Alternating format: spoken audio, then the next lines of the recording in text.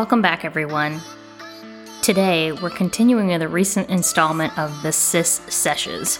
Not to be confused with a bro sesh, but effectively it's a similar thing. Where I sit down with one of my friends and we jive about everything from personal relationships to our job. Really, we mostly talk about our job in this episode, but Trish is one of those rare and unique leaders that the military really needs to continue to move forward in the right direction. You'll enjoy a little bit of us talking about the frustrations and positives of military life, as well as some personal stuff, too. Hope you enjoy it. I'm your host, Meg, and this is The Valkyrie Project.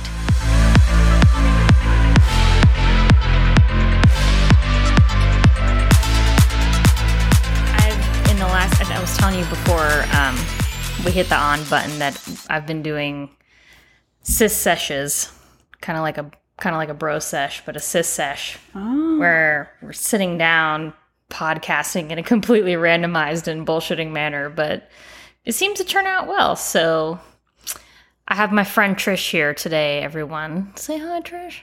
Hello, Trish. It's probably really old. People have probably done that before. I actually wasn't expecting it at all, so good job. Yes.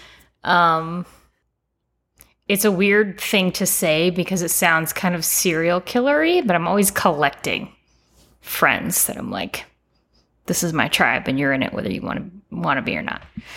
And a lot of those women tend to be people that are, into fitness or have some kind of job similar to the military where it's like you have to put up with a lot of bull crap. But at the same time, it takes, I guess, I don't know if it's a certain personality, what it is, like this weird inner animal that says like, I'm going to tolerate this bull crap because there's some small part of us that's still, some part of this that's still rewarding to me. Yeah. So how's work going for you lately? I don't really work. That sounds bad. So why do they give you money then? No, yeah.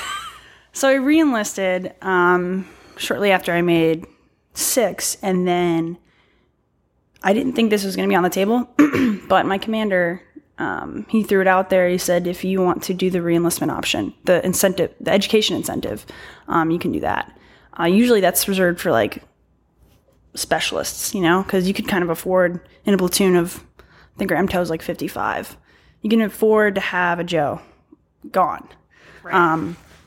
But as a section leader, that was kind of, or as an NCOIC, that was kind of like taboo, I guess. But it works now because we kind of are at a surplus for sergeants that they were like, get out of here. You've been in the same brigade for, it'll be 6 years. So go take a break, take care of you. After this semester, I'll be 2 classes away from my bachelor's finally. So They were like, go knock that out. And then like, you'll never have to do it again, obviously. But unless you want to, yeah, advanced degree in underwater basket weaving or something. Yeah. Like that. Well, I definitely want to go back to school after that for something that I think I enjoy more. But this one's kind of like, all right, it's a nagging thing that I just want to take care of. And it's cool. Yeah. So this is something that like, I realize there are certain things about the enlisted side that I will never understand because I never walked in those shoes. And as much as I try to, understand, I simply don't. Why is it taboo that you would get to do that opportunity? Because at the time, there was only one. When I started, there was 2 staff sergeants. And we were like, that was it. And then everybody else was 5, 4. And the platoon leader, of course. But I was thinking like, they're going to need me to do stuff. So I do have to go in, and whenever they ask me to, like, hey, we know we're going to be super busy this day. If I don't have class, I'll go in. Or jumps, like jump master stuff, I'll go and do that. But I don't know. I guess which is kind of backwards to me. Like, I don't agree with it. Like the opinion that it should be reserved for junior enlisted, because then it gives the impression that as soon as you become an NCO, you get into the senior NCO ranks, you stop learning or you stop growing. And that's kind of like, it's the opposite. You should have a higher affinity for that stuff. And you should set an example for those guys that's like, look at me, I'm great, but you're still pursuing growth. Yeah. And that's something that, the military as a whole, but specifically the Army, is they have systems in place to specifically make sure that some people get promoted and some people don't. And part of that is how much have you been taking opportunities to professionally develop yourself? Mm-hmm. Gotcha. Yeah. So it's rough because I took like Gen Chem in like 2010, general chemistry, and now I'm going back into like biochemistry and organic chemistry, and I'm lost. So yeah. Oh man, I can't even imagine. What is your degree program? Bachelor of Health Science. Okay. Yeah. So it's supposed to be, it's designed to be like pre-med. If you want to go to PA school, it knocks out all the prereqs, but I'm not sure that that's what I'm going to do yet. Gotcha. Tell everybody what you do. I'm a medic. Damn, Gina. Yeah. That's really cool. I'm always like, that's one MOS that I'm super impressed with always because, going back to it takes a special person, like, to help people that are bleeding a lot and, maybe missing pieces of their body and yeah. Or just like gross stuff. Like, yeah. Some people find blood gross. I don't, but like actual gross stuff. Like the Dr. Pimple Popper shit. Yeah. INDs. Yeah. Some of that. I discovered that recently and I was like, this woman has her own show on TLC. People watch it. Because she exclusively is like satisfying America's need to watch a nasty pimple explode. Or like there's a whole show about toenails. I didn't know this because so I went home to visit my parents and I don't have cable here, but I went and they have it. And I'm like, what the hell are you watching? It was just like a whole show about like people with messed up toes. What? I don't know. Do they medically help them, or are they they do like look at this TNR's toenail removals, and they bring out like band saws and like cut. I don't know. I guess if you're into feet, that's interesting. I've been watching on Netflix this. It's not called Botched, but it's like world's worst botched surgeries or something similar. It's basically about individuals who have gone through plastic surgery and it's gone wrong and these doctors fix them. And I'm fascinated by that because I'm like, I have no medical training whatsoever, but I'm sitting here like, oh, they really messed up that, that incision and now she's got really bad scar tissue and they fix it. But I realized the other night, because I've been on nights for a little while, or I was, and so trying to come back off of nights, I'm like up till 2:00 in the morning just watching dumb shit on TV. You're all messed up. And I realized the other night, like with the way the house is situated with windows and this TV here, it's like the people across the way are watching me watch crooked ass boobs and like the removal of what is wrong with her? Breast implants for hours. Yeah. Like they probably think there's a serial killer living across the way. I don't know. But I was like, I should probably have a little bit more discernment about when I would choose to watch this show because everybody can see. Yeah, it's right there. Yep. Well, I have a funny story about that. So not that, like, specifically what I watch on TV, but yeah. We were at JOTC in Louisiana, and I was working in the talk. Okay. This was when I worked at, like, the brigade headquarters for a year about. And my job was to, like, filter all the information from the units that needed people evacuated and kind of organize that and communicate and blah, blah, blah. Uh-huh. We had this one person who, they weren't organic to us. They were 20th engineers. And she got butt implants before she, like, came to Louisiana. Didn't tell anyone. Oh, man. And then, like, some shit happened with them. And then she almost died. Oh, my God. But nobody knew. And then she didn't say anything for a while. And she was, like, septic. And they were like, what do we do? And, like, it almost was very serious. She had to be, like, air medevaced out. Oh, my God. And so, of course, it took her forever to be like, well, I might have had this procedure. So they were, like, racking their brains, like, what's going on? We don't know how this could have happened. And then, oh, my God. Oops, botched. That's insane. Yeah. Who does that? I don't know. Ugh. I don't know. I guess everybody's got their struggle with self-image, whatever. I think my biggest paranoia, like, not that I would ever entertain butt implants, but my biggest concern would be I'm going to age and stuff's going to sag. And at some point, those implants aren't going to sit where they once were. And I'm going to have to be concerned about corralling that. Or they could pop. Yeah. I don't know. I don't know much just about them. Innocently sit down one day and boop. I don't know. It's over. So I wanted to add one last detail. Like, sorry, it's gross. It really is. But it, so that story about like people being able to see my TV from across the way, like came to a pinnacle when they were doing a reconstruction of a botched, what are they calling it? Like where women get their labia operated on? It's like vajazzling or some ridiculous thing. I don't know. Somebody else was talking about that because their wife wanted to do it. Designer vaginas. Maybe that's what it was. I don't know. I was like, this is terrible that someone would do this to her. And yeah, they showed it on the TV. Like they showed everything. Uncensored. So your neighbor saw it too. And the neighbor saw it. That 6-year-old playing out there. There's children across the way. Gotta be more careful. So moving on from plastic surgery. Yeah. So most of your focus right now is in school. Yeah. How is that going? It's weird. It's like a weird transition. I mean, I'm almost done, thank God. But I'm so used to my classes are at night, first of all, which is like, usually during my normal routine, I go to bed at like 9. If I'm not asleep by 9, like something serious is happening. Because I wake up early, like gotta be at the meeting before PT so that you could talk about stuff that you are going to just talk about later. Probably been dealt with at 11 a.m. Right. After PT. So,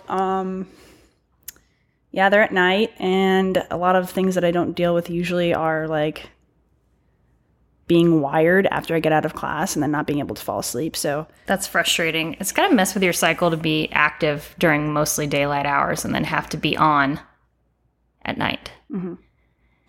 Man. I don't know. I think I enjoy academia. So, I would welcome an opportunity to take a break from the day-to-day grind and like go sit in class again like I was back in college and just like geek out and study and write papers. But I think that would be hard to do in addition to like not only just turning your schedule upside down, but in addition to obligations at work. Yeah.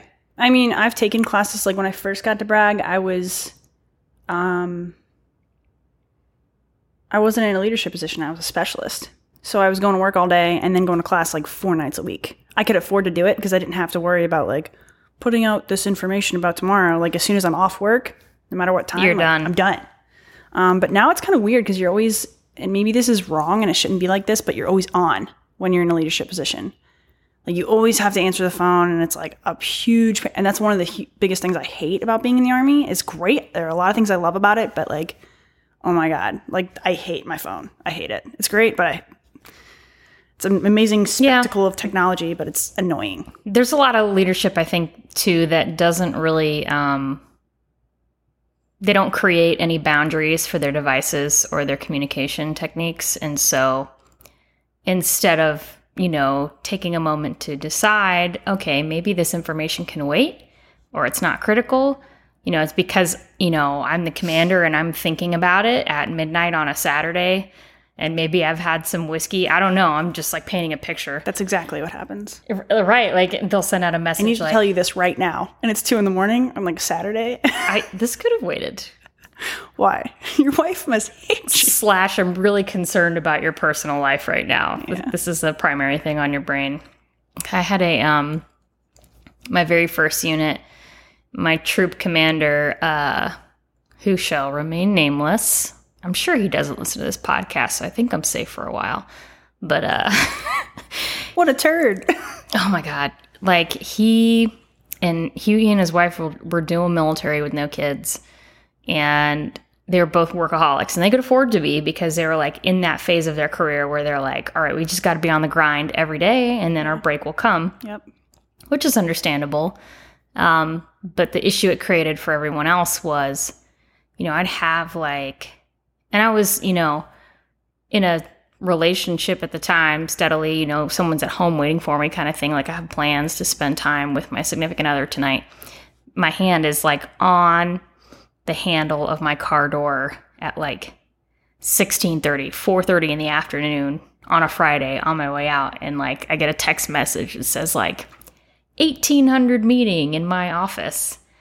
And it's like, who with the yourself fuck does this? Like, I thought it was such a dick move. And what made it worse was like, because, I still don't have any kids, but I didn't at the time either, obviously. And so it was like, I can make this happen because I have to. I'm not happy about it, but I can. But it was really screwing over the platoon sergeants who had, a wife and 3 kids at home, looking forward to them coming home and spending time together. Mm-hmm. And it was always about bullshit that could wait till the next day. 100%, yeah. For me, like a hard thing that I had to learn how to say no. That's the hardest, isn't it? Yeah, because you feel like you're being disrespectful and it's like, it's insubordination, but you'd be surprised at how willing, like, you always have to remember that's a person. It doesn't matter what the rank is. Like, you could be an E4 talking to a captain as your company commander, and if, like, yeah, he can order you to do something, but you could say, like, politely no. Yeah, like, I got this going on. As long as you communicate that, 99% of the time they're willing to be like, all right, let's try something else. Maybe a later time, or let's find somebody else to do it. But, like, the tendency is that, like, people just don't have a backbone. And, like, maybe it's not that. Maybe that's harsh, but they're, like, institutionalized to the point where anything that person or that rank tells them to do, they're like, okay. They're like robot. Right. So I think also backbone is something that's, like, practiced and learned. Certainly it was for me. Yeah, same. I grew up as, a people pleaser, like, by default. And, in some ways it saw as a kind of, like, a disease. I would, like, think back on interactions later on and think to myself, why wasn't I more firm with this person? Like, I would just replay conversations, right? Replay conversations in my head over and over, like, God, that did not go the way I wanted it to. So I think it takes some practice to get comfortable doing it, but damn if those boundaries are not important, because there are people out there that will roll all over you the second you give them an inch. Yeah. And that's been an uncomfortable challenge for me, is learning how to respectfully decline or say, if you're polite, like, with all due respect, sir, ma'am, this is horseshit and it doesn't make any sense. With all due respect, you can say anything you want very respectfully. Go fuck yourself. Exactly. You can say whatever you want as long as you have the with all due respect sandwich. It's kind of like in the Deep South when people say bless their heart. Yeah, I didn't catch on to that for a while. Bless her heart, she's so stupid. Yeah, bless her heart. Yeah, I had to learn how to say no, even to peers. It's hard because you want to be a member of you want to be like a good teammate, and you want, like, to seem like you're available, but then they take that to the extreme, and it's the 2 a.m, like, something's wrong with my butthole. Can you look at it? Maybe on Monday someone actually asked you to look at their butthole. If I saved all the you need to start a quote book or like a medic diary and then publish it under an anonymous name when you get out. Yeah, the title is going to be like, "What's wrong with my butthole?" Or why haven't I pooped in 13 days? Oh my God. Yeah. I'm pretty sure that's grounds to be hospitalized, right? Like, aren't you supposed to be severely concerned after like 5 days? And it made sense after I started unraveling the, what was going on. I was like, all right. Now I'm curious. What was wrong? Because I feel like constipation is one of the things. Or diet, dehydration, in an environment where they didn't feel like they could not poop freely, because you should never do that. But it always goes back to poop. They didn't feel comfortable. We were in the field, which isn't an excuse, because some people just landmine. But I don't like. We're going to go there, guys, and I have no apologies to make, because we're going to embrace the gross. I'm going to be the poop podcast. There's actually... Do it. Send it. The one we did before this, the Thanksgiving one with my friend Chelsea, ended on a high note with, like, her daughter, her little toddler taking a shit, like, on the floor. And nice. Her husband cleaning it up. And you can, assert your dominance. You can hear the toilet flushing in the background. It's amazing. Yeah, like, people always complain that MREs, like, stop them up.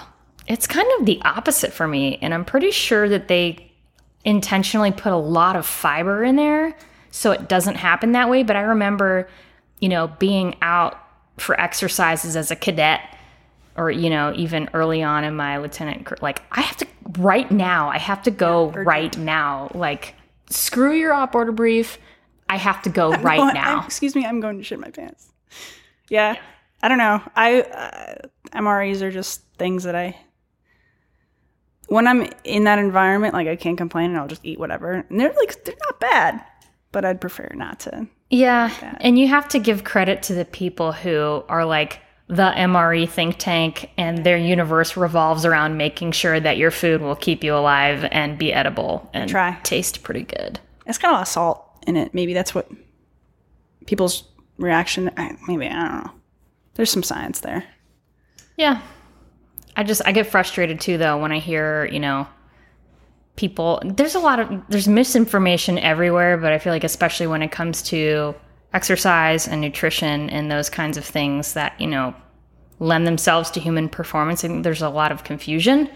Like, it's difficult for me to, witness a group of soldiers going through a training event that maybe at that particular moment for a couple of days or so is more low key and is not requiring them to expel a lot of electrolytes and, exercise heavily. So when their leader stands over them and says, pour the entire compartment, the whole package of salt into your food and eat the whole thing, it's like, that's probably not necessary right now. Yeah. I haven't heard, we don't do that where I'm at. Maybe, in some corner of a very bad unit. This is a very small example. But I know there's places that do it, and they do it for a reason, and it might not be right, but they're covering their ass, you know what I mean? Yeah. Like at Benning, I'm sure. Or basic training units, trade out and stuff like that. I don't know. There's this, I get frustrated with the dogmatism. Is that a word? Mm-hmm. Being dogmatic about something. For me, it's like, what makes sense? I read an article a while back about, is it hyponatremia when people excessively drink water to the point that they can die? Basically. And it was seen in marathon runners, I think, for a while because there was a misconception that you just plow water and not have any snacks. Yeah. But, this article kind of made a counterpoint to that and said, or it was more so like framing, let's refine down all the stuff we know about water. Congratulations. If you're thirsty, drink something. Right. If you're not, you're probably fine. You know what? And that's so simple and makes all the sense. I had a leader who, what did he call it? The camelback thing. I understand camelbacks for certain things. If you're moving over a long distance for a long time and you can't constantly, you don't want to rattle your canteen around. I got it.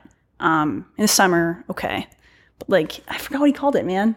Camelbacks. He was he basically compared it to they're always walking around, sucking on a teat. And it makes them feel like psychologically, they always need water. No, man, you don't. How do you think the hunter-gatherers survived? Do you think they carried around bladders full of water while they were trying to kill their prey? No. You find it, you drink it, move on. So, but the reflex of pulling the straw out and drinking water all the time puts people in a position where when they don't have that, they freak out and they heat cat. Now I'm a casualty because What? Yeah, even if they have water available. So it kind of takes away from what should be your natural, okay, I'm thirsty, I'm going to drink water. Your balance. Well, they always say it too, if you're thirsty, it means it's too late. Not necessarily. You still have some time. Your body's still telling you hey, give me some water, asshole. Yeah. It's a built-in type of thing. Yeah, I think we often take for granted the body's ability to fix a lot of those problems on its own. And we had this conversation too when the last time I talked to Tina.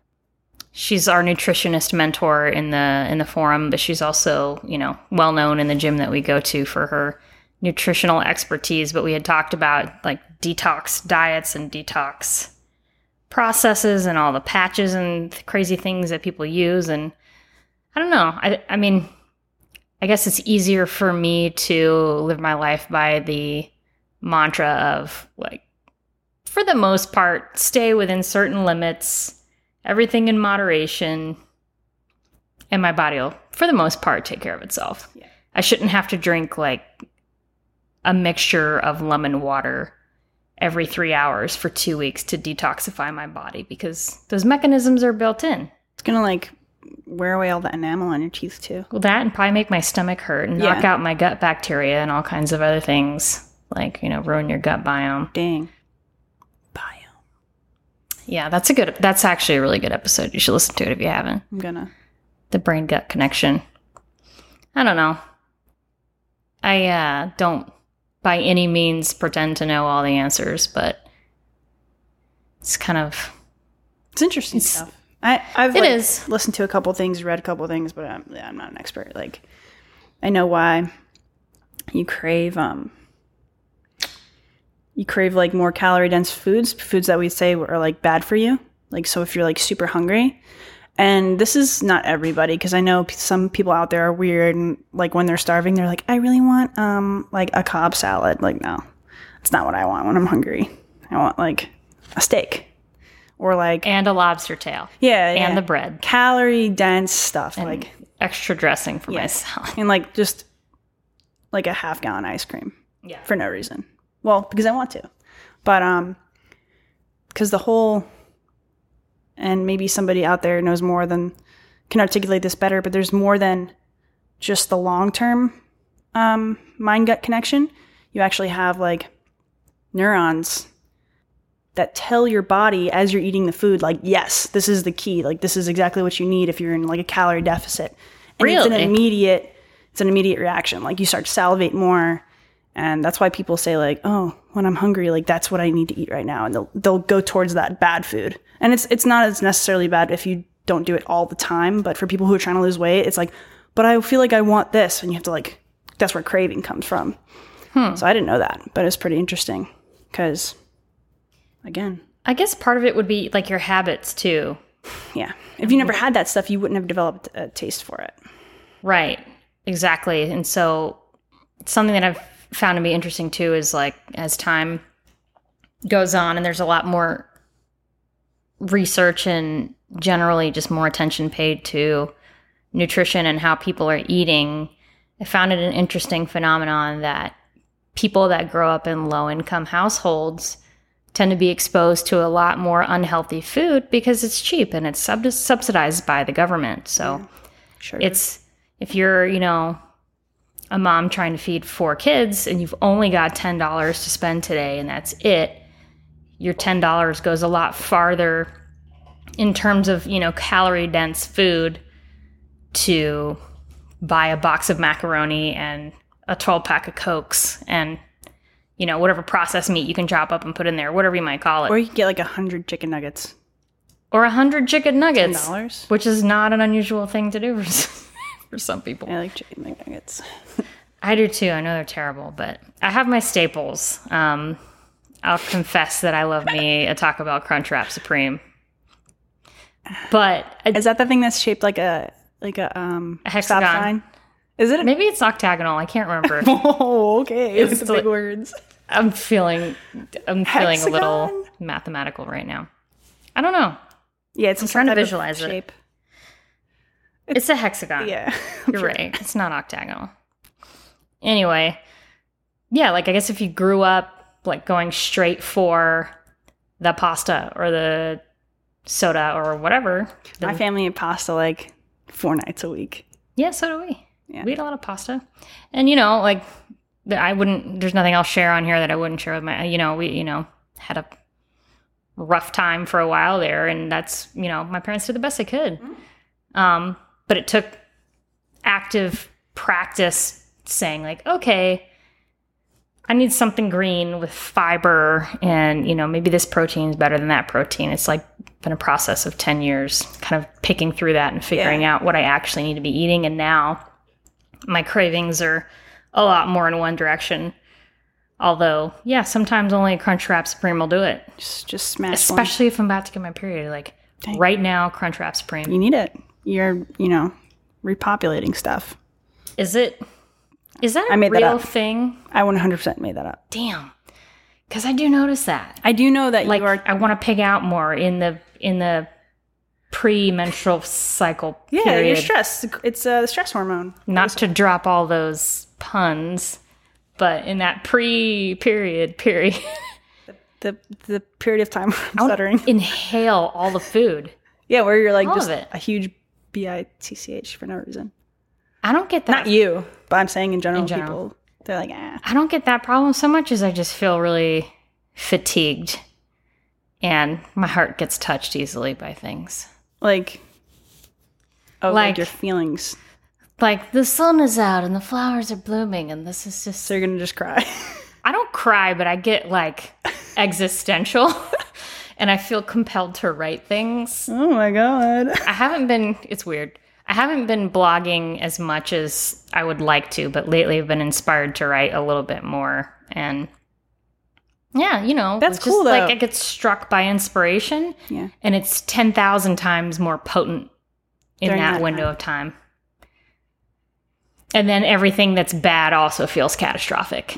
Like when, you get a certain text message like late at night and you're like, why the fuck is this important right now? You get really... I hate you. Irate. Yeah. Mm-hmm. Oh, the joys of biology. Some people...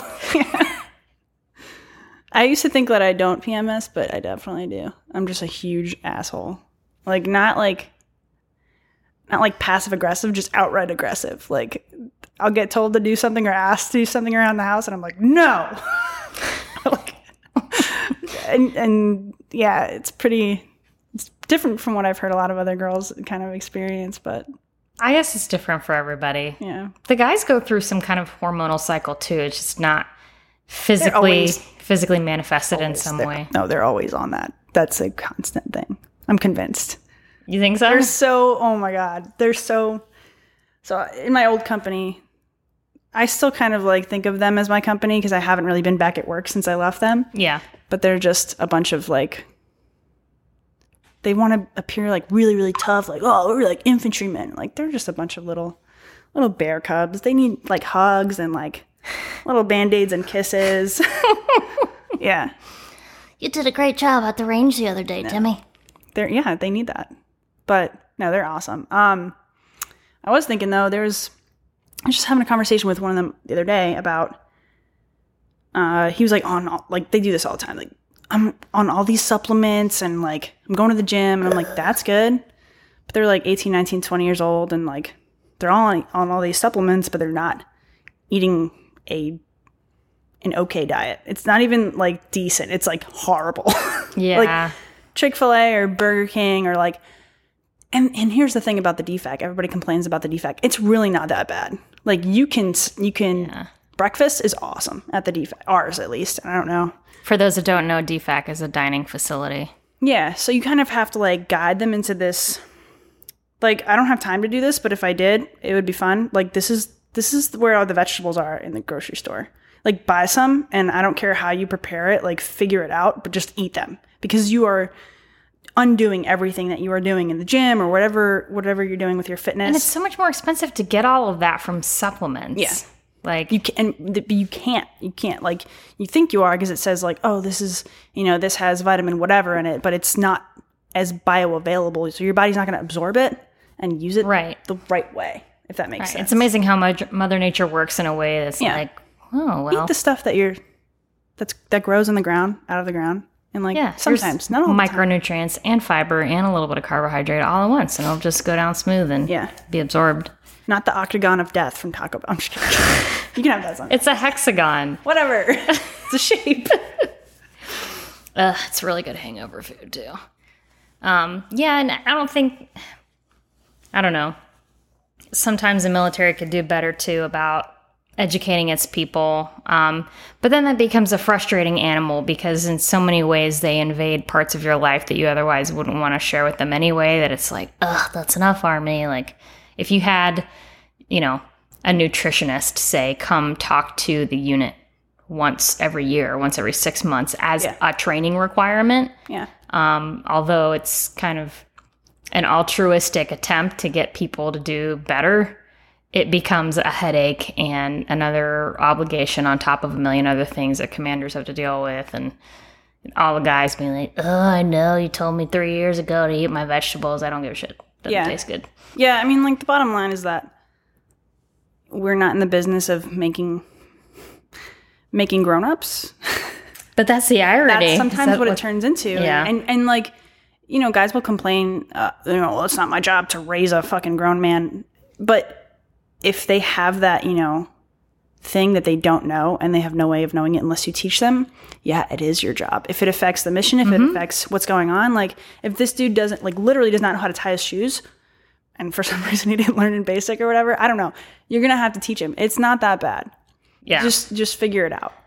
So that's a very distinct differentiation too to make between the civilian and military world. Is like if someone raises their right hand at the age of 18, everything's provided for them in terms of like basic life necessities. Here's your paycheck. Here's a place to live. Here's some food. And all those things that you didn't learn otherwise about how to be a grown-up, you will hopefully figure out in the process or you'll fail. Yeah. I mean, they do. They figure it out. Like, it's unfortunate, but you have to think of, we come from all different walks of life. It's such a stratified group. You don't have, they're not all cookie cutter, Captain America looking dudes who show up and they're just ready to go. They're going to have problems. They're going to have emotions. They're going to have family issues that you are equally responsible for helping them or equipping them with the tools or even just pointing them in the right direction. You're just as responsible for that stuff as you are for, hey, like, this is your actual job. This is how to apply a tourniquet. This is how to do this. So I think we get lost because that stuff is like... Well, it's so hard to know where to draw the boundary between, this is a job. Of course, yeah. And this is my entire universe revolves around being in the military. That's why you really got to like it. Otherwise, you're not going to be good at it. Right. And it's going to wear your ass out. Yeah. I mean, it still wears me out, but I mean... I've won some and I've lost some and I'm sure you're the same. Like you have those guys who you're like, man, I really wish we could have reached them and whatever it was, but they wind up getting kicked out or going to jail or whatever. It's just like, all right, like.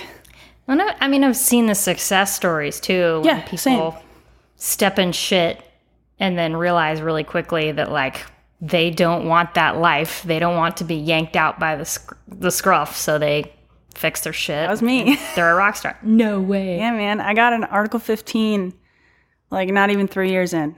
It was like... Is it something you want to tell a story about? Or you're like, nah. I mean, it's you're going to laugh, but... Article 15 is, for those of you listening, is like an official piece of paper that's like slapping you on the back of the hand. Bad.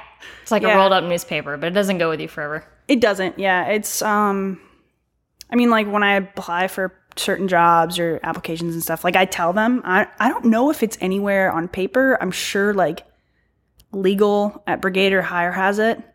But it's kind of like in my book, like it's something that I use as an example for like, I messed up really bad and here's what I did to rectify it. So, I was a specialist. I was in a Charlie Med, which is basically, you know what Charlie Med is?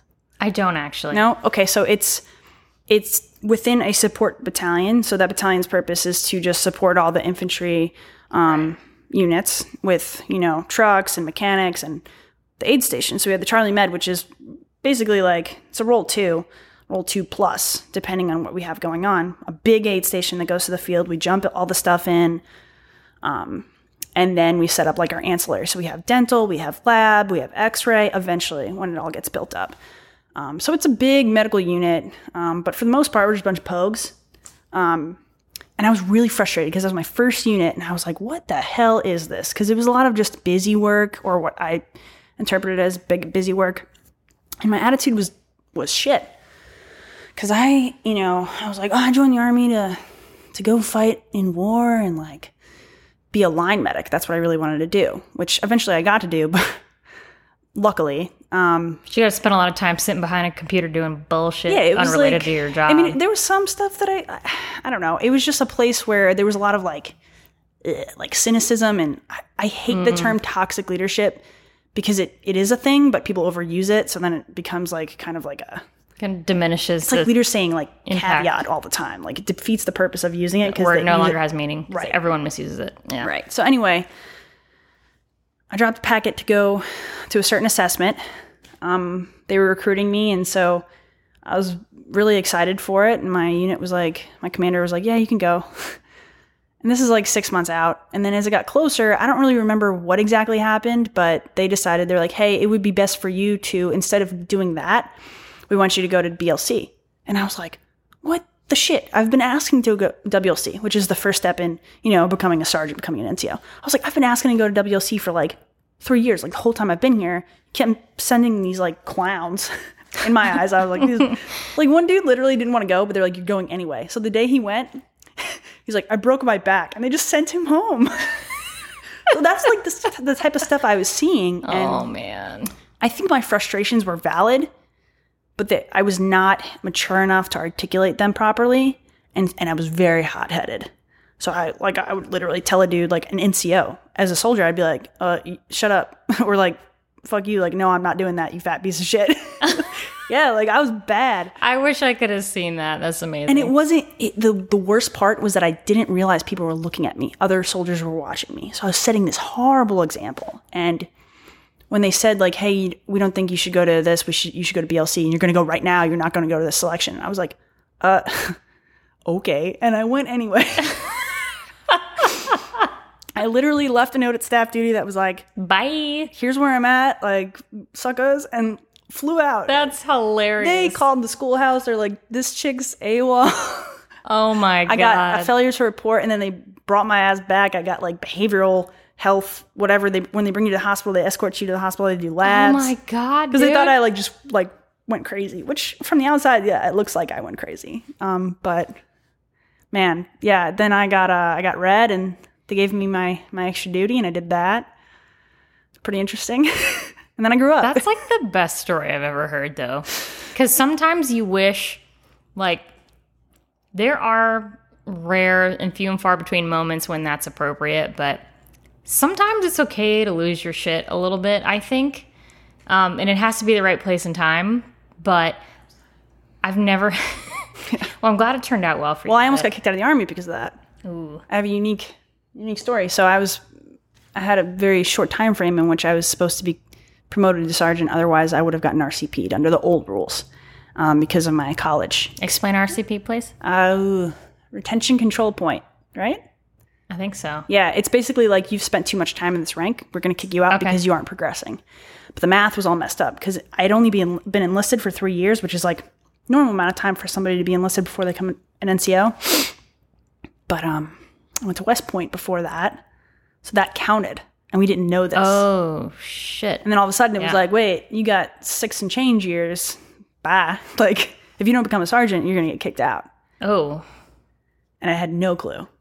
And no one knew until, like, I went to go re-enlist. That's an unusual case. I mean, for sure. And like, they helped me out with it. Most people that go to West Point come out the other side an officer. I'm not saying that in, like, a hateful way. It's just a rare case. I didn't go all the way through. I just decided halfway through that I was like, nope, done. Not for me. What changed your mind? You want the real answer? Be honest with me. I didn't know when I showed up there that I couldn't branch infantry. Oh. And then, like, very quickly figured it out and was like, So then it was a contest of, like, what's next best? You know, like, engineers, MPs, which, like, plenty of women and men have branched both of those things and other things and been wildly successful and had more combat experience than, you know, some infantry guys. But that's not what I wanted. And I was pretty set on it, even though I was very, you know, naive. And then the other thing, too, was I had no idea going in, because I didn't have any experience on my family. None of my family's in the Army. What the difference between officers and NCOs was. Once I got experiences while I was at West Point, you know, over the summer, seeing what an NCO does versus an officer, I was like, I think I belong over here. And I talked to a couple people who were, you know, senior officers who were I really appreciate them being so candid and honest and open, because some of them were like, yeah, you could stay and you could graduate and you could become an officer and you'll probably do really well because that's just who you are. But if this is what you want, you have to be really sure, do it. And that's what I did. So. Yeah. Don't regret it, I'm sure. I don't. There was times like I did when I was a lot younger and I was like, what the fuck am I doing? Like one of my classmates showed up as my PL. Oh. I was like, oh.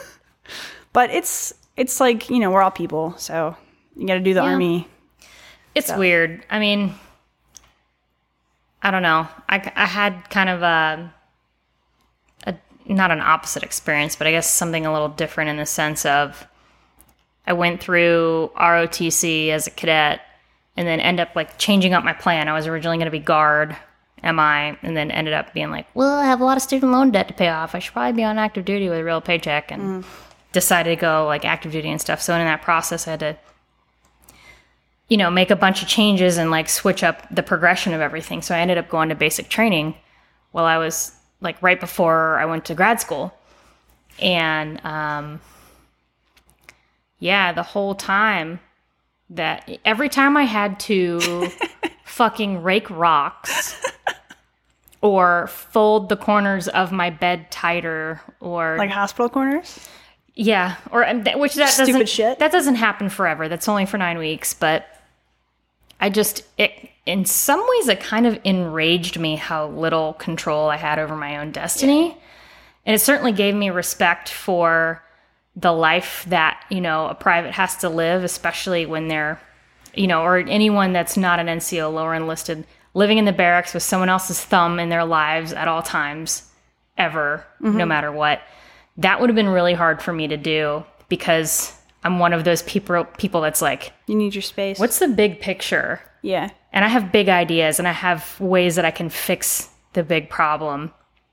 But the counterpoint to that is, that's why being an officer, I think, made sense for me. But the counterpoint to that being, there's people like you that need to be NCOs, because I like you are being in willing people's shit. to take, like put yourself in people's shit, but invest yourself in them personally, because that's what it is. Like, That's when you put 100%, your yeah. heart into a soldier and then they fail, it's like you failed. It hurts, yeah. It's painful. It is. But it's super rewarding. Like, that was when I actually became an NCO and started doing that stuff. I was like, all right, like, I made the right decision. Even when I was a specialist and I was helping other people, I was like, all right, like, and I still tell my guys, like, I'm still learning every single day. It's not, beneath me to ask for even their opinion on stuff. Like, I don't yell. Like, I go in there and I'm like, hey, we have this stuff to do today. What do you think? Give me some ideas on like what the best way to go about it is. And I don't care if they're a freaking colonel or a private. Like, if they have a good idea, we're going to use it. And that was some of the most frustrating stuff about like being junior enlisted, because a lot of leaders don't do that. They don't ask for, help. And they just, it's impossible. We see through it. Like, there's no way you know everything by the time you make sergeant or staff sergeant, even sergeant first class first. Like, you never know everything. Right. So if you're sitting there putting up like, the front, like, no, like, I'm right all the time. Like, you're just gonna. That's horseshit. Yeah. And the way I see it, it's poor leadership, because if you know anything about how human beings tick, part of that psychology that's so important is to understand people invest themselves in things where they're allowed to flex what they're good at. Yeah. They have something to offer and they're allowed to, offer it. They're going to like, I love that. And it makes it easier on you too. Like, yeah, like, you're like, here you go. Great idea. I can't believe I didn't think of that. Yeah. Hell yeah, let's do it.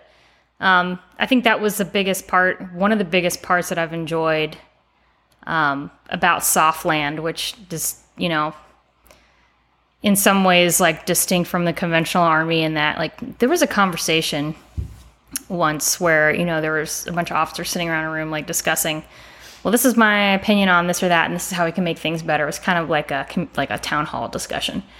And, we were all SOF officers. And one person said something along the lines of, no one knows what the standard is, and that's why no one meets it, because there's so much gray area when it comes to stuff that in the rest of the army it's basic. Yeah. Like, you salute a person that's an officer, or a person, an officer that outranks you, and if you're a private, you stand in parade arrest for a corporal or a sergeant, and you call them yes sergeant, no sergeant, and just, basic stuff. And there was discussion about how, well, there's probably acorns falling on the roof. Sorry. Oh. There's no crawl space up there, so you can hear everything. Like, I can hear squirrels skittering across the roof in the morning. Yeah, in the morning it's cute. At night it's terrifying. Like, someone's breaking into my house. It's a rabid squirrel. Yeah. It's a huge raccoon, just like. Or especially when it's a big old fat squirrel that falls out of the tree and just bump on the roof. You're like, who's trying to break in right now? That's awesome. I have on a couple occasions grabbed my pistol off the nightstand and like just start done shooting laps around. No, I don't shoot. I just do laps around the house shouting, I have a gun, I'll kill you. Your neighbors probably see that too. And it's a squirrel.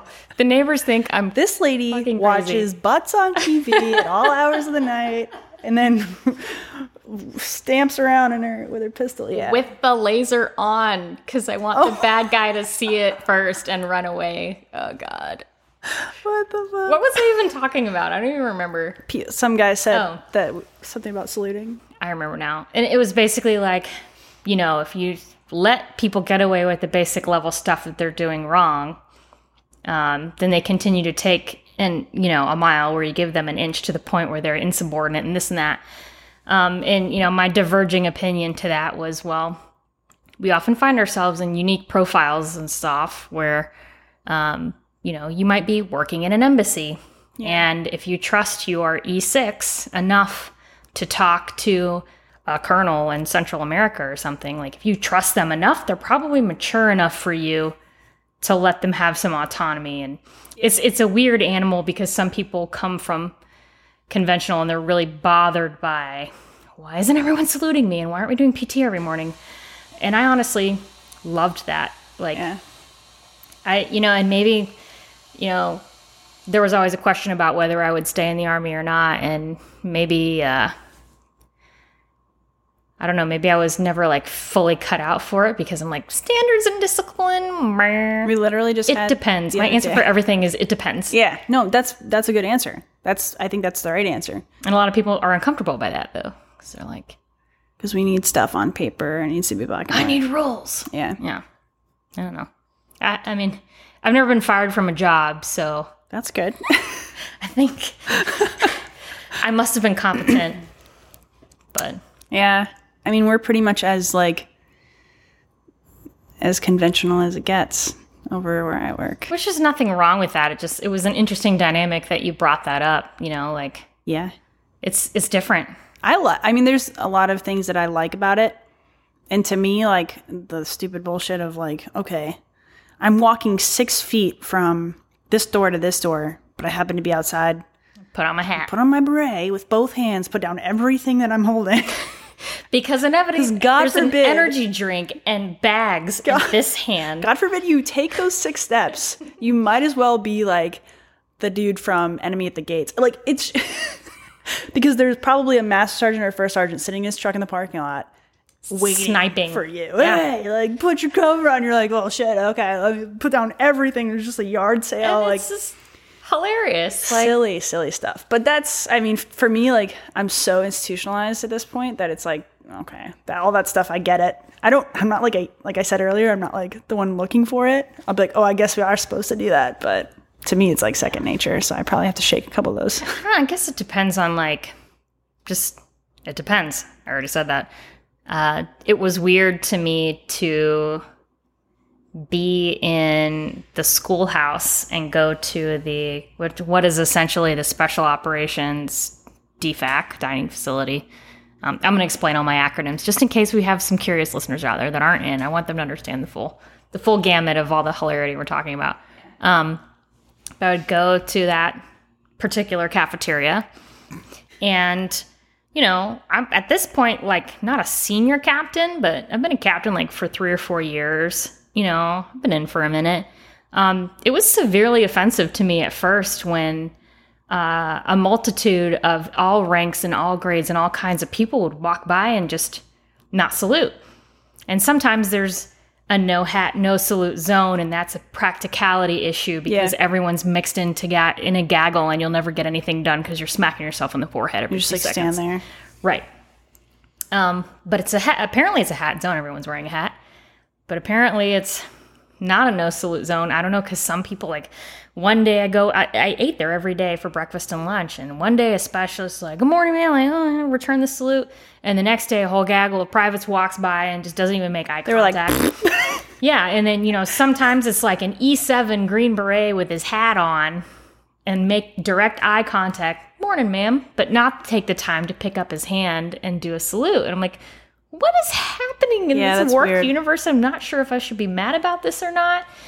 And it was just, You should take an adventure to the Swick DFAC and just see what happens. It's bizarro land where you're not sure what. And I think especially because so many students go there and eat there through their time in like AIT or whatever, in their initial training as, new people in soft, it's like, to some extent, I think that sets a precedent. So those people that really feel comforted by their rule book, like, no wonder, we're not standing there forcing people to follow drill and ceremony in the very primal beginning of welcome to soft land. You don't have to salute anybody, and you can grow your fucking hair out and just look like a complete slob, and it's cool. Yeah. Just do whatever. There's a gray area for everything, I think. I think, like, you have to be clear. Like, there should be a sign. But there are also, I think there's something wrong with walking by another human being. You don't have to salute them or whatever, but like, and not acknowledging them. Like, if you're like super busy and it's like a crowd, it's like a New York City street, okay, that's fine. But if it's just like you and one other person, and you don't at least say like, good morning, or like, hey, or like make eye contact and be like, how you doing? Like, I get mad at that. Oh man, you would hate me then. Cause I like, but like, are you like doing like the walk? I've, taken a special interest in understanding like the way people tick. Yeah. And sometimes I play social experiments without telling people. You just ice them? Not in a weird way, but like, I'm not a bitch. I'm purposely not talking to you. You're just beneath me. Yeah. For example, in that particular neck of the woods, there are egos. There are egos everywhere in the Army and the greater military, but there are a lot of egos in that particular neck of the woods. Yeah. And you can tell sometimes by looking at someone, if they're, 40 yards away, the way they're carrying themselves and looking around at others and looking around at other things tells you a lot about how they see themselves. Oh. And even if you watch people's behavior patterns in terms of, we're in a narrow aisle in the shopette and we're walking by each other in opposite lanes of traffic and it's tight, so one of us has to yield. I found myself constantly yielding. You gotta like... And I was like, I finally one day was like, no, fuck no. I'm just gonna walk in a straight line and see what happens. And I probably come off as like this super frigid bitch to complete strangers, but I'm like, nah, I'm gonna own my space. It just depends on the day. Sometimes I'm really friendly. And other days I'm like, I can tell this guy's dick from 20 yards away. I'm not even gonna make eye contact. I'm gonna pick my chin up a little bit more. Like, you're not better than me because you wear a green hat. Get out of here. Yeah. But I'm probably also imposing a lot of my own biases, and like, I have nothing wrong. I have no, for public service announcement, I have no issue with Green Berets and Special Forces. I have a lot of friends in that section of the world, but damn if I haven't met some people that are assholes in that section of the world too. Yeah, I mean, there's assholes everywhere. I just think it's funny when like you see somebody, I like doing this on purpose. You see somebody who is like that, and you're like, I'm the most serious motherfucker on the face of the planet. And then you're like, hey, like, good morning. And you can say rank or whatever, but sometimes I purposely don't. And just by like looking at them and like smiling at them, like, I don't have to be like derpy, happy, Pippi Longstockings all the time, but it disarms them to the point where they realize like, all right, like I don't need to walk around with. And I have made a lot of connections with people that I later ended up, being friends with or whatever, or having a good working relationship with when I was willing to yield a little bit because they weren't. Yeah, actually, like, I'm not going to play along with your asshole game. It's funny you say that because a lot of people that I'm very close with now have told me the same thing when they first meet me. Depending on the environment, I'm a huge asshole. Or I come off like one, or I look like I'm just like not. So here's my take on that, if you'll allow me to elaborate. I have on numerous occasions been told throughout my life, you're really intimidating. I didn't like you at first because you're really intimidating. You're a butthole. And I took that personally because I'm like, I generally wouldn't describe myself as an asshole. I think I'm too nice a lot of times, and it gets me in trouble / is not productive towards making boundaries sometimes. But like, intimidating. I'm like the nicest person ever. The first time I ever talked to you, I walked up and I was like, hey man, what's going on? Nice to meet you. This class is crazy, right? Like, that's just who I am. Like, I'm in a new environment, I'm going to make alliances with people because it's just, That's what human beings do. It's also weird when people watch you. Like, for them to have watched you and observed that you look like you're an asshole, it means that you weren't aware. Why are you paying such close attention? Yeah, like, if I knew you were watching me, I would have been like, don't be an asshole. Yeah. What a try You don't harder. tell me that you're watching me. I'm not going to be able to control it. It's like you're damned if you do and you're damned if you don't. Because, I got to a point finally, eventually, where I was like, man, fuck this mess about I'm intimidating. I'm not responsible for your insecurities. I am who I am. Yeah. I like myself. I'm not going to throw my hair over my shoulder. I am not going to adjust my behavior to make you more comfortable the moment I meet you and I don't know you from Adam. Yeah. Like, you got to figure that shit out yourself and be a grown up about it. And like, maybe I'm intimidated because I'm lacking self-confidence and I should practice. I don't know what. The point being, I'm not going to feel bad about it anymore. But yeah, I ran another social experiment when I was going to flight school. It's like, everybody tells me I'm intimidating and like, I don't know. I'm just going to do an experiment and just be really quiet for like the first couple weeks and just like be a fly on the wall and observe other people. Yeah. Right? That should blow up in my face too. Because like 6 months through flight school, everybody's friends and buddies are like, oh, we thought you were a frigid bitch because you wouldn't talk to anyone. Oh. It's like, I never avoided anybody. It's just nobody approached me. Yeah. Like, I can't win. Can't win for losing. Weird. Socializing is so strange. I'm not good at it. I disagree. You're super nice. You're easy to talk to. Yeah, I mean, like, I feel like a nerd. Not to totally shut you down. Yeah. Like, I'm trying to think of, so somebody brought up something specific. So my friend Jenna, right? Like, we met each other in an environment where, like, it was at Pre-Ranger at Bragg. And, like, I was in the zone. I was like, oh, I go to Ranger school, so this is very serious. But, like, 2 days in, I always start like that. And then, like, 2 days in, I'm like, dude, like... like running around being the funny one and they're like telling me like, off. Hey, stop laughing, this is not fun, but it is fun. I kind of tend to do the same thing. Yeah, actually. Like you always go in there with your stone cold face on. Like, last. No, it's not a good coping mechanism either. You gotta. Yeah, sometimes you have to laugh when it's funny. Like. Exactly, and it drives cadre nuts because they're like, well, I guess it isn't hard enough, and then they're smoking you, and you're like, oh, still laughing, which doesn't work out for me all the time, but sometimes. Yeah, but when I met not Jenna, but when I met my wife, I was at selection, and she was like, you are a huge turd, because I just didn't talk to anyone. Oh, no. Like, yeah, but now we're married, so I guess. Whatever your technique was, it worked. Yeah, well, I think eventually, like, we helped each other out. Like, I told her, like, take your rank off, because we weren't supposed to be wearing, or we didn't have to wear rank, and, like, I was like, maybe you wouldn't be such an uptight something if you took off your Sergeant First Class rank, and she's like, oh. She still wears it around the house, though, because I get counseled. She's going to hear this. I hope she doesn't listen. Oh, man. Yeah. Dan has heard plenty of, like, our own hilarious marriage stories via podcast, so it's fine. Yeah. You just don't... The technique is you don't say something on the podcast that you wouldn't tell them in their face. Oh, no. This all And is. So I'll offer this up. Like, I tell people all the time, I'm the household six. He knows what's up. I'm not the household six. I mean, we kind of both wear the pants, but I wear the pants. Oh, okay. No, I'm outside wearing, like, a rake and a lawnmower. That's what I do. I do extra duty at my house. Is that what happened? I see you have scratches in the background. That's my freaking dog. Like, he thinks he's like I don't know, like an antelope or something. He jumped on me. He loves you. He does love me.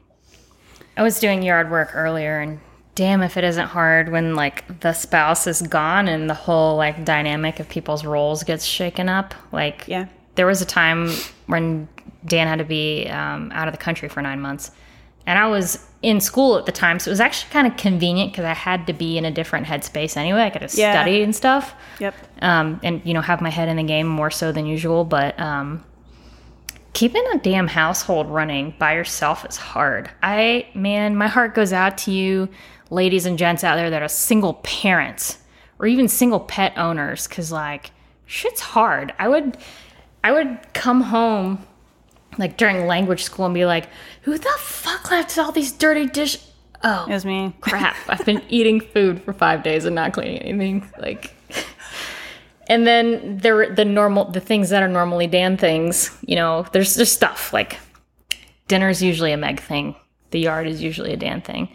And every now and then, both of us will roll our eyes and stamp our feet and get annoyed with the other, and the other will be like, all right, fine, I'll help you with that thing. Yeah. It's normally your job. But dang, it's hard when the other person's gone. Yeah, so I didn't grow up with a dishwasher. We just didn't really use it. I can't even remember if we had one the whole time or we didn't have one. I don't know. Well, there was a phase when they first came out that they were expensive. I feel like my grandmother didn't buy one until like I just had never the 90s because it was kind of like meh. Yeah, that's like It's a an luxury. expensive And additional like thing. this is not because we couldn't afford it, but like microwaves, we just kept breaking them because we're little heathens. And so my parents were like, no, I'm not getting another fucking microwave because you're gonna put something in it that's not supposed to be in there. I think my brother put like a cassette Something tape. metal. I don't remember what it was, but like I remember a point where I realized it was weird that we didn't have a microwave, and I was like, well, why? Because we break it. Anyway, I don't do laundry in my house, so yeah, and not because I don't know how or like I'm not willing to, but that's like a her thing and a little bit. I mean, like if I come home from the field and like there has been times where there's literally like handfuls of sand pouring out of my pockets, I'll do it because I like usually hose it outside first. But all the kitchen stuff is usually me. Most of the outside stuff is me, but not because I want to, because I'm told to. But I like the kitchen. I like You know what they say? Happy wife, happy life. I need a rhyme for happy husband, happy something. I don't know. husband. Stupid. But it's true. Like, you want to be right or happy. Like, you want to argue about it or I argue have a healthy sometimes. relationship. I argue back, but then I just get like, I lose. Get shut down. Yeah. Well, at least you know it. Oh yeah. At least you take ownership of that. It's like I try not to break things too. 'Cause that You've makes said it to really me, this is kind of unrelated, going back, like you've said to me a couple different times about like your family that your mom raised heathens or something similar along the lines. Was it you and brothers or 3 brothers. Okay. Yeah, all younger. You were the oldest? Mm-hmm. Ooh. Yeah, So do you think that like your personality molded them or vice versa? both. I think like You guys were like crossing the streams of feral children into this like perfect storm of we were. I mean, I think what it was that we were almost like too smart for like. Man, I probably should not tell this story. It's fine. I made a bomb hashtag when you're not sure if you should say something during a podcast. when I was like 9 or 10. You made a bomb? Yeah. Was it like actual explosive material bomb Yes. or like So I was unsupervised on the internet. oh shit. That's never good. I remember starting on eBaum's World, which was like, I remember. if you don't know what that is, that means you're really young. Because eBaum's World was like How old are you? 27. Damn. All right. It was like before YouTube. I'm older than you. Remember? Yeah. But not that. I do remember. Anyway, I remember starting there because we wanted to look up that like Harry Potter puppet video, which is innocent enough. Yeah. That's a classic. And then we wound up somewhere else, me and my brother. And then like he wasn't really, instrumental in it. I was really leading this charge of let's build a bomb. I don't know if I had seen another video where I thought like this is fine, but the video I remember referencing was like they threw it into a swimming pool. We don't have a swimming pool. Nor do we have a space where I should be doing any of that or touching any of the things that I touched. Or even entertaining like the possibility of doing said thing. No. So my garage, like I was rifling through my dad's stuff in the garage, like just a myriad of caustic substances and dumping them into this like old cranberry juice container. And then I remember like I broke into my neighbor's backyard and they had a hot tub or a pool. I can't remember. It was like 2 houses down. And I sold the chlorine powder. So I used that. And there was like a bunch of other... You are really like I was, like I said... top-rate criminal right now. And I was like local. I had such a healthy respect for authority. Like, No. I was always afraid of getting in trouble. I wasn't bad. Like, I had good morals. I was curious. And I messed up, like, the concoction somehow to the point where we gave up because it it wasn't exploding. And we're like, what the shit? So like, I just threw it in the garage. And it was it was like July. It was the middle of summer. Oh my God. And so when my mom came home, she opened the door, and I guess like the pressure changed or whatever, or had just been heating up in there for so long that it literally blew her out of the garage. And then I was, oh my God. me and my brother were like doing something somewhere else. And I remember hearing it and being like, what was that? Oh, well. And like continuing on what we were doing. Meanwhile, there's like gas and fucking smoke. Oh my God. My mom calls like the police, and that's how. At what point did she question you, or did she ever figure out it was my you? dad came home from work, and he was like, I know it was the children. He made me put on his bunker gear and clean it up eventually. And then they're like, you don't respect our household, so you have to sleep outside in a tent. Oh, shit. I don't remember how long it was. It was like not that long, but. Was your dad kind of drill sergeant-y? No, he was never in the Army. Extreme measures for extreme fuck-ups kind of thing. Yeah, like I deserve that. Yeah. Okay. Like we didn't, we got spanked. We never got,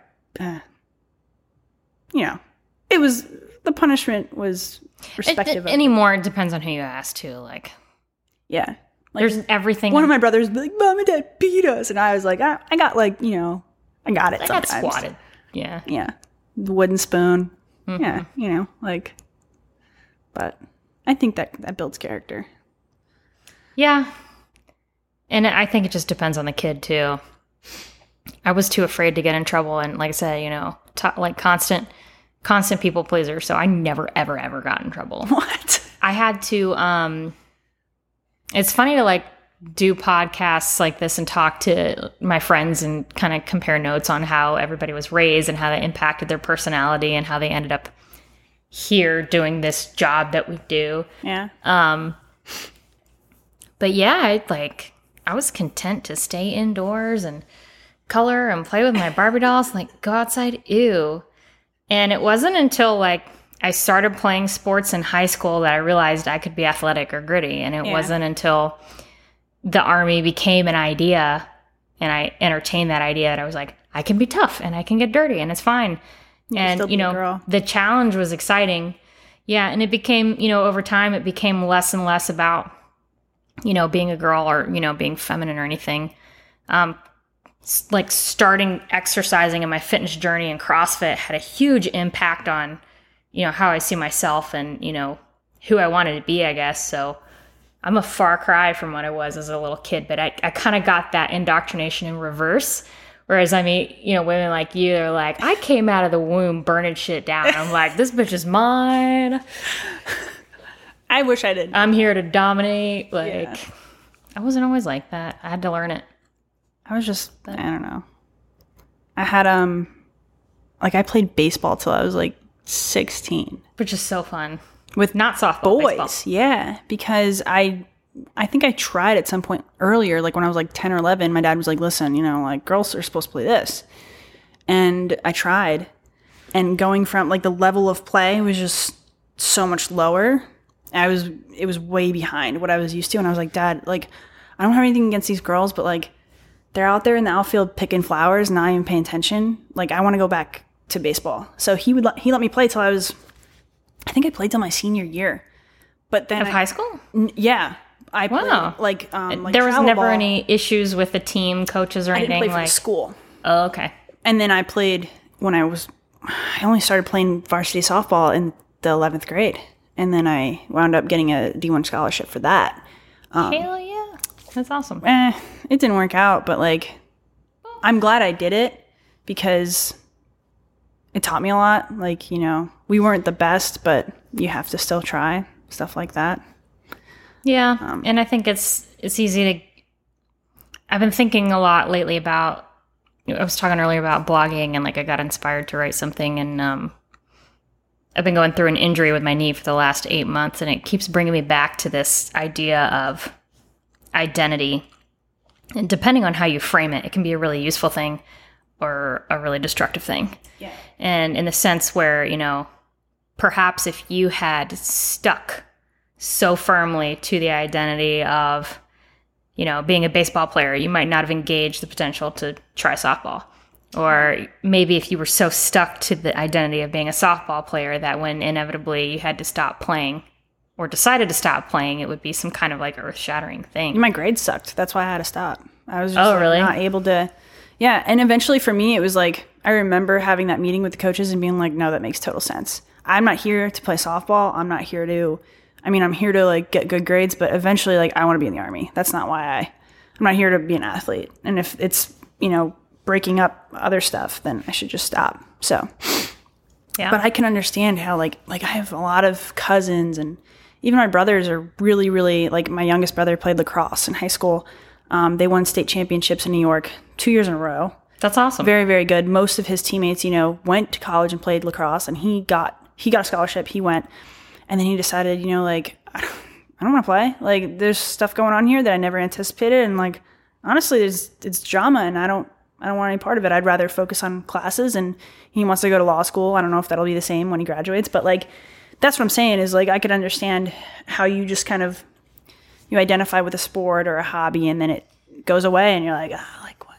Yeah. What do I do? Yeah. And for the sake, sorry, I cleared my throat. For the sake of complete transparency, like it was kind of a mind screw to, be told the cartilage in your knee is falling apart right at like essentially the same moment I started the Valkyrie project. Dang. Which revolves around cartilage in your knee, physically preparing women for, challenges. So that's been, something that kind of has messed with my head a little bit. Like, how do I still be a good role model and still, walk the talk? But also take my own advice that I would give to any of my athletes that would, saying, if you have an injury, you should rest and let it heal, because it's not smart to continue to squat when your knee's the size of a melon afterwards. Yeah. And that's an ongoing struggle. Like, I noticed that even through, times when I had little injuries back when I was still doing a lot of CrossFit stuff, like I'd test the boundaries too much and get, smacked on the back of the hand in a pretty epic way and be like, I just set myself back a month. Yeah. I should not do this anymore. So it's been an interesting balance. I think I'm in a better place now than I was in the beginning. I think, I still have a lot to offer the community that I want to serve. But if anybody's interested in reading that blog, it should be up today, which will definitely be up before the podcast is, because we have to edit it.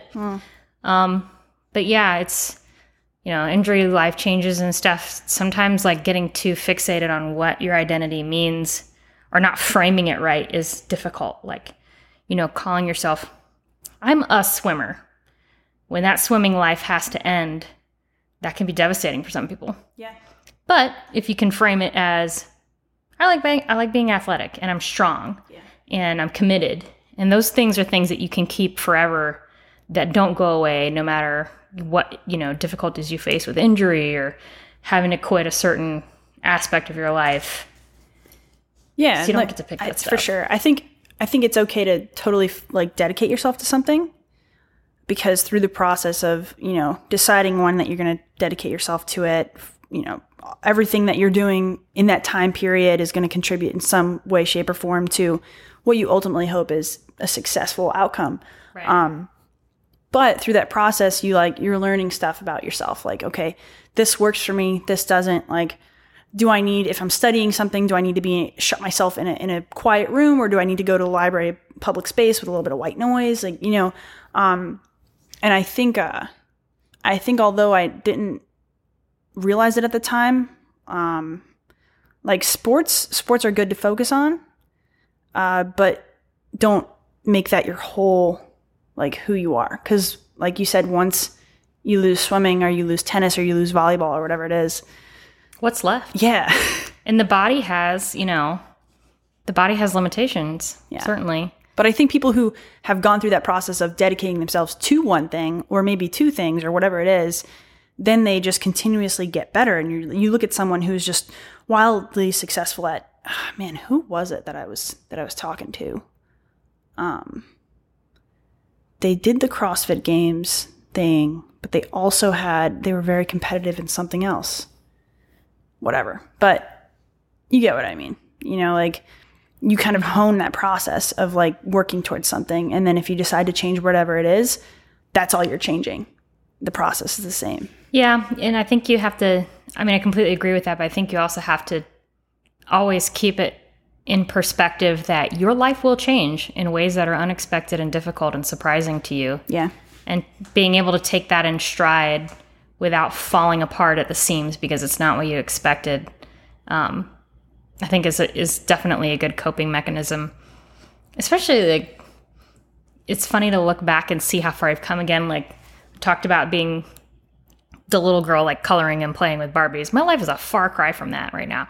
Admittedly, I still love to color. I'm an artistic person still, and I kind of express that in the kitchen more than I do anywhere else now. Yeah. But, like, you know, that people change. And sometimes it's okay and it's a good thing.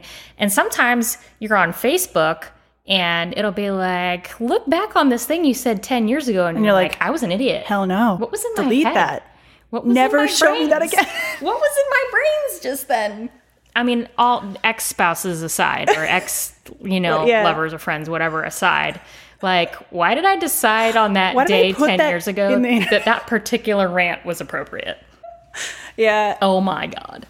I've definitely had moments like that. Like, there's a picture out there of me, like, smoking a cigarette, drinking, like, I don't know, something, Jameson. Yeah. And I'm like, God, what?